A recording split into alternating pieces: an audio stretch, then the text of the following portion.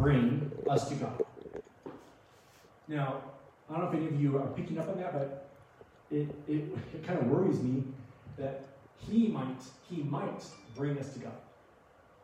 He died so you could have the opportunity to go to God.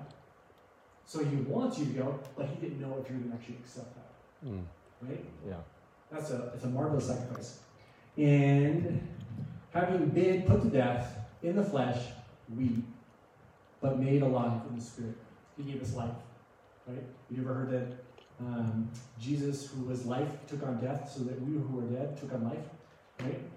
There's a lot of things he gave up. He who was spirit gave us spirit. Right? He left the spirit. He left the presence of God to give us the presence of God. It's amazing what he's done. So, looking at Christ as the Passover lamb, we want to look at 5 different things that he actually did to prove himself as the Passover lamb. And to me, they are very, very remarkable. To you, they may just be like, nothing.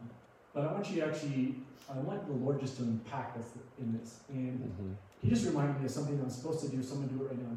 I just want to thank God that my bride, Tracy, is well. Yes. Yay! She was really sick. I took her to urgent care, and urgent care said, we can't take care of her here. Like, what? And that was within, I knew something was wrong because within 5 minutes of being there, it went from, the first time I took her there, it was like one nurse in the room, and then another nurse. But this time it was one nurse, and then a doctor, and then another nurse, and then 5 EMTs, right? And then they whisked her out and put her in the ambulance and took her to Skyridge. I'm like, what the heck just happened? So God, I praise you and I thank you. And my wife, my bride, is sitting right there and she's well. Okay. Sorry, I just want to do that. All right, so when we're looking at Christ as the Passover Lamb, what significant events did he do to actually prove himself to be the Passover Lamb? So in the Old Testament, it would be decreed later on that all the lambs had to come from Bethlehem. All Passover lambs had to come from Bethlehem. Right? We know that Jesus was actually born in Bethlehem. So he's already from there. So that's one, right? I know that when we look at the original Exodus, they didn't have the Bethlehem lamb because they were in Egypt, right? So make sure that everyone knows that. Exodus 12, verses 3 and 5 read, "Speak to all the congregation of Israel." This is he's talking to Moses, saying, "On the 10th of this month," which is Nisan month, "they are each one to take a lamb for themselves according to their father's household. A lamb for each household." And then verse 4 is about, if you don't have enough, ask your neighbor. Verse 5, "Your lamb shall be an unblemished male." Right? So he's telling them what they need to do. Right? So how is this actually related to Jesus? Well, this is called Lamb Selection Day. So on the day that they had to select lambs, it was called Lamb Selection Day. They came up with this own term. And they would choose their lambs and say, okay, this is going to be our lamb. That one, this one, they had proofs they have a blemish, which I'll talk about later. We're going to get that one there, right? But they have these lambs. Now, Jesus actually rode in on a donkey to Jerusalem on Lamb Selection Day. So he came into Jerusalem. He's on a donkey. He's saying, "Here I am. I'm the Lamb of God who's taken away the sins of the world. My Father's given me to you." Right? He didn't say this, but this is what's going on. This is symbolism that's happening. He's saying, God has given me to you for your forgiveness. Right? They're all waving palm leaves and they're saying, "Hosanna on the highest." Really, really, really good. Right? Now, lambs were identified by the family. So in Exodus, if you read the Exodus account again, he said you had to pull them into your house. And so I would have some kids or something, and the kids would go out there and they'd select the lambs. They would bring the lamb into the house. And that would be our lamb that we're going to actually sacrifice. So this is the selection day. Now I'm actually going to hold on to this lamb for how many days? 4 days. From the 10th to the 14th. We'd watch the lamb, make sure the lamb was perfect, it had no defects, had no flaws, was not sick, no blemishes, without flaw, right? Unblemished. Now, that event actually took place with God, right? So we look at Jesus. He rode into Bethlehem, to Jerusalem, on a donkey. He's saying, "This is Lamb Selection Day. The Lord selected me for you. Now he's here. Now it's time for me to actually be what? Tried." Remember that? When he was tried. Did they find any fault in him? They found fault in him, but was he guilty of any of those events? Not one, right? Not one. Now, if I back up a little bit, we also see that the family identified the lamb. This lamb right here is going to be our selection. Does anyone know when Jesus was actually, by a family member, called out as the lamb? John the Baptist. John the Baptist. John the Baptist. John the Baptist, he was, of course, baptizing. That's what he did, right? Baptizing people in the river. And I hope he didn't get overwhelmed and just kept the guy in the water as he saw the Lamb of God. He said, behold, the Lamb of God who takes away the sins of the world. Right? He identified him right there. There is the Lamb of God who takes away the sins of the world. Now, so in 4 days, he's actually being tried. They were accusing him of all kinds of things. The biggest one is that he's calling himself the Son of God. Right? And we all know that he is the Son of God, so he wasn't guilty. Even Pontius Pilate said what? I find no fault in him. That's right. Yep. And then what did he do? He said, do you want to crucify Barabbas? Or do you want to crucify this king of the Jews? Mm-hmm. Right? And they said, Yep. King of the Jews. Yep. Crucify him. So we see supernaturally, in the supernatural, something happened naturally. We see that Jesus, who was guiltless, right, innocent, gave up his life for a guilty party. Right? Mm-hmm. Barabbas, who was guilty, should have died, but he didn't because Jesus took his place. Yep. Now it happened all for all humanity, right? Is willing to accept him as Lord. Is this okay? Yeah, it's good. Right. So they were kept in the house for 4 days. They were watching over them, and if they found some lamb to be blemished, they would find a new lamb. Right? We know that they did not find correctly. They did not find Jesus to be blemished because they did not find a new lamb. Now, I'm going to skip over the whole time he was on the cross, except one part. Because next week I'm imagining that Brian was going to talk about that. Right? And I don't want to step on his toes. Now, when Jesus was on the cross, does anyone remember one of the last words that he actually uttered? It is finished. It is finished. Yep. Now, wait a minute. The high priest, when he slaughtered the last lamb, he would say, it is finished. Yep. Oh, that's good. Oh. It is finished. Signifying that it's all done. Mm-hmm. And Jesus was telling us it's all done. I've heard also that he's a ransom, basically a note that you're paid in full. I don't know if that's true, but it's just something I heard. Now, as I was writing this service, I felt God reminding me of something that I think is often forgotten. And what I'm talking about is that what Jesus did before he rode into Jerusalem. He was in the Garden of Gethsemane. He was praying. And he prayed Luke 22:42, saying, Father, if you are willing, remove this cup from me. Yet not my will, but yours be done. Mm-hmm. He knew what was going to happen, and yet he said, no, not my will, your will be done. Yeah. Right? And God is such a respecter of will that I believe that if Jesus said, you know what, I can't do this, I don't want to do this, God would honor that. But God said, nope, you want my will? Here's my will. And so Jesus, knowing that what's going to happen, it's going to happen. The reason I'm bringing this up is because I think God wants all of us to ask for his will to be done. A lot of us are afraid. I know I was for a long time. And just recently, I just said, you know what, God, not my will, your will be done. You can do far more than what I can do. If I make one person happy in this lifetime, what is that?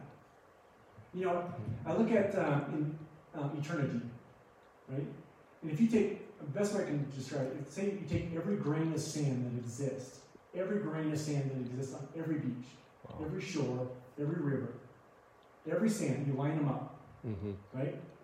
Your life wouldn't even signify one grain of sand.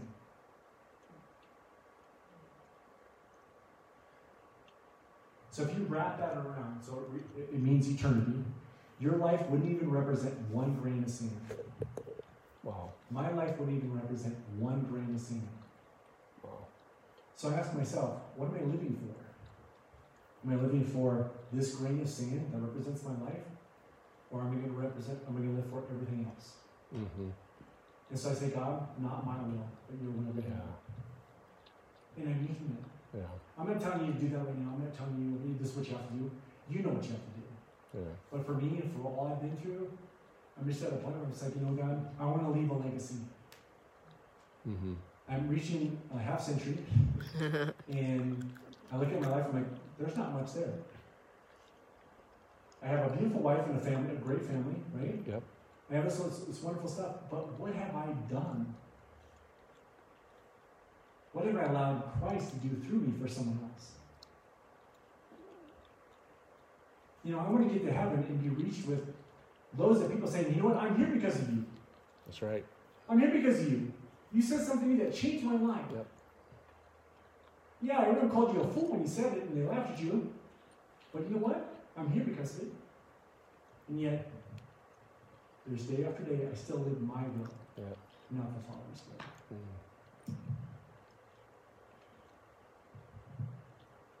Your will be done, Father, not mine. I've done it privately, now I've done it publicly.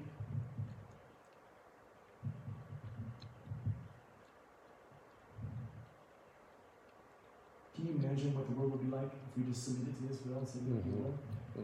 If we look at 1 John 5:14, it reads, "This is the confidence which we have before Him," capital H, Him, "that if we ask anything according to His will," the Father's will, He hears us.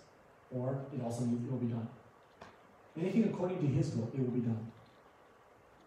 But I continually get on my feet, get down on my knees, doesn't matter. Hey God, can you do this? Yeah. He's like, how's that for the common good? Kurt? How's that for the common good? I've rescued you from so much. You should have been dead, Kurt. He has not done it to me, Father. He's not scolded me. But that's me to my Father saying, I should try to do more. Not that I can't do more, if you know what I mean. God says, be still and know that I'm God. But I can allow Him to work through me. And I know at least, I'll say 3 people or 4 people in this room who are 5. I'm just looking around. 6, that can talk about a time where God just worked through them and helped someone, which they weren't really doing anything. 7, right? The rest of you, I imagine it happened too. Just imagine if that was your day in and day out life. Life's being changed, life's being saved, because you just said, Lord, your will, not mine. Yep. And that's what I'm trying to do. Yeah. It's tough. I'm not going to lie. There's times where you get fear and you're just like, hey man, I wish I had that stellar job right now. I wish I had that high income coming in so I can actually be confident.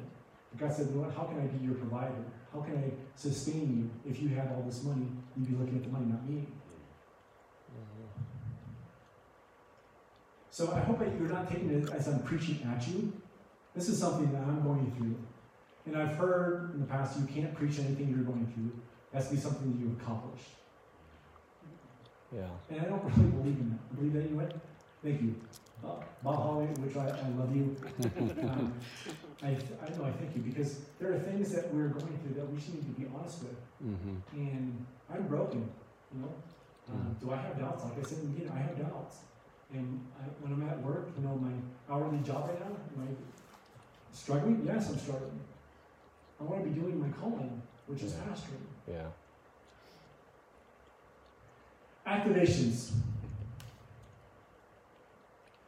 How does knowing Jesus is the last Passover lamb affect your faith? Looking at the Old Testament compared to the New Testament, to see that He's the fulfillment of that. Has it affected your faith at all? I know it affected mine. Number 2, will you follow in Jesus' steps and lay your will down, asking God to do His will? And I just put Ephesians 3:20. God, you can do far more. Why am I even trying? I think I want to impress God. Like you want to impress your dad. Like, hey, Dad, look at me. I'm successful. And God's like, you can do nothing without me. 3, why does Revelation depict Christ as a slain lamb 28 times and only once as the Lion of the tribe of Judah? Wow. You ever thought of that? It's from Revelation 5:5. He's the Lion of the tribe of Judah. Right? So There's John, elders inform me, he's like, stop your weeping. The Lamb of God, he's worthy. He'll release all the 7 seals. Stop your weeping. Stop being a baby. I say that because I know I would be crying. Oh my God, the seals working. Stop your crying. He can do it. So he calls him the Lamb. He calls him the Lion of the tribe of Judah. But the very next verse, it says that John looks up and he sees the Lamb like a slain. He sees him standing there like a slain lamb between all the 4 living creatures. Mm-hmm. Do you guys understand the significance of that? I think God actually made Jesus as the lamb because when a lamb is born, a lamb needs protection. That's right. Right? And God was showing his might, his power. I think it was like a nose thing to Satan. He's like, you know what? You're going to take all my people? I'm going to save them with a lamb. The lamb, they need protection. I'm going to actually save all the people with a lamb. And he did. So I pray that all of us collectively can actually lay our wills down and say, not my will, but yours, God. Thank you. Good job, Kurt.